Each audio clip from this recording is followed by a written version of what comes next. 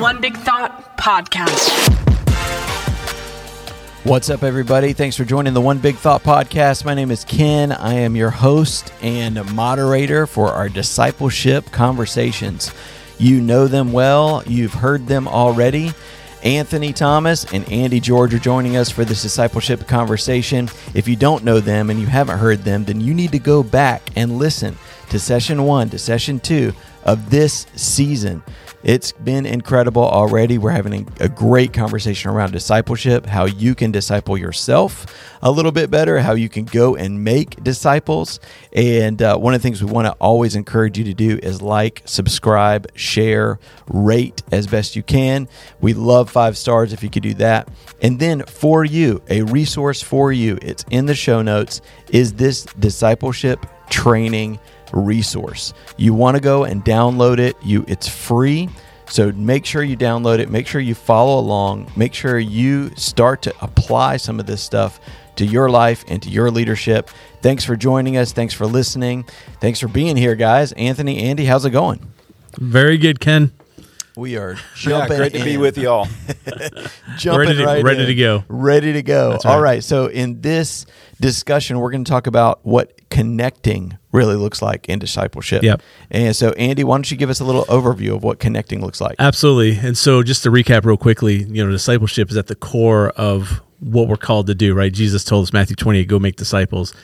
He said, go make disciples. Mm-hmm. Again, I think the big problem in the church world is we do good at talking about discipleship, what it is, who Jesus is. Discipleship is learning and following the ways of Jesus, but also it's also multiplying and making disciples. And that's where we fall short. So I love these conversations we're having because it's not just trying to help somebody be a better disciple. Mm-hmm. It's also helping them multiply themselves to another person. Yeah. And we've identified there's 5 behaviors: connect, grow, serve, pray, give. That's kind of how you can get a pulse check on how you're personally doing in discipleship. And today we're talking, as you said, about the connecting thing. And the bottom line is we're meant to do life together. Yeah. I mean, period. That's it. We're meant to do life together. We're not meant to do life alone. We're meant to do life in community. Everybody is born with a desire to belong. Mm-hmm. We all have that. From the moment that we're born, you have that desire to belong, right? That sense of touch and feel and belonging, which is so important. And connection is critical. And it's important. Ecclesiastes 4, 9-10. I'll just start with a verse, right? That's great. 2 are better than 1 because they have a good return for their labor. For if either of them falls, the one will lift them up, his companion, but the one who falls when there's no one around has no one to lift them up, right? Mm-hmm. And it kind of continues. We use that in weddings all the time, right? Yeah. But it's a true concept just in community. 2 are better than 1.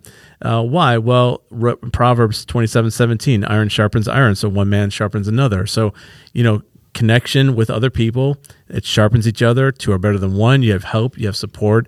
You got to be connected to the body at large. Yeah, and I think again in the resource that we've provided for you, you can follow along. There's a chart on here that talks about interdependence, right? And that might be a new concept for a lot of people. You think about your independence, you think about dependence on other people. But interdependence, what exactly is that? Anthony, why don't you talk about the scale of interdependence and interdependence as maybe a made-up word? I think you made that word up. No, you didn't, but talk about that a little bit. Yeah, we think of interdependence as kind of a weakness. We don't think of it as a strength. We think of independence as a strength. But it's not true. It's not true at all. I think those that are just out there by themselves, independent, they are ripe for the picking of Satan. They are easily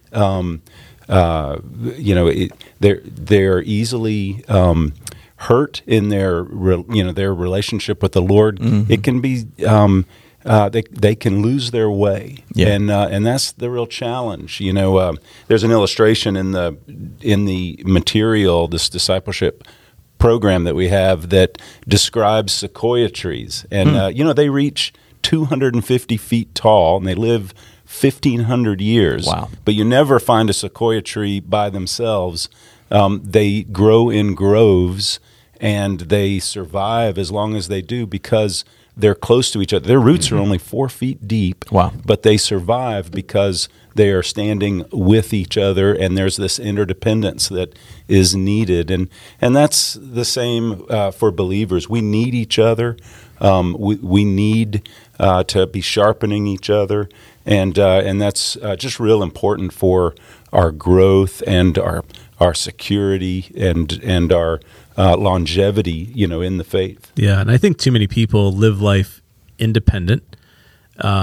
And the Christian faith, we're not meant to do that, as you just said. And so the danger of independence, right, is that you feel like you're alone, like you're isolated. And as Anthony said, that's a great opportunity for the enemy to pick you off, and then if you go too far to the other side, then you got, which is called dependence, which means you can't do anything without somebody else. And so you're kind of a mess on the other side. And so that sweet spot, as Anthony says, that interdependence where Christ is kind of, again, back to Christ is the center. There's an interdependence on who Jesus is and the body and the church and everybody all together. We're meant to be one. I think of John chapter 17, and that verse is Jesus' prayer that he prays that we will be one, but we'll be one in him and with each other, just as he is one with the Father. So there's this tie to this whole interdependence thing. I think it is a good evaluation to think about your own personal life. So those of you that are listening right now, if you had that scale from being super independent or fully dependent, where are you in that scale? And there is a sweet spot in the middle where you combine kind of the three areas of connection together, which is really important. Yeah, and I think when we talk about connect, right, people think of connecting with each other. Sometimes they think about small group, or they think about just general connection, maybe with a coworker or a neighbor or your family member. But there are three ways to truly connect. And I think in this very digital world that we live in, we only think about a superficial connection of comments or likes or, well, yeah, I watched that video. Didn't you watch that video? But there's not really true connection. So what are three ways that you guys have seen that connection actually is truly connecting? Yeah, let me speak to what you just said real quickly, because we are in such a weird time right now where everybody feels connected but are very disconnected.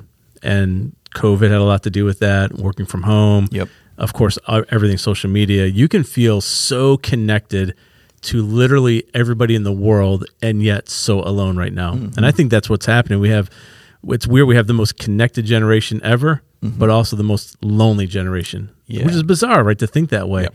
But again, how and where are you connected? So as you said, there's three areas that you can connect to.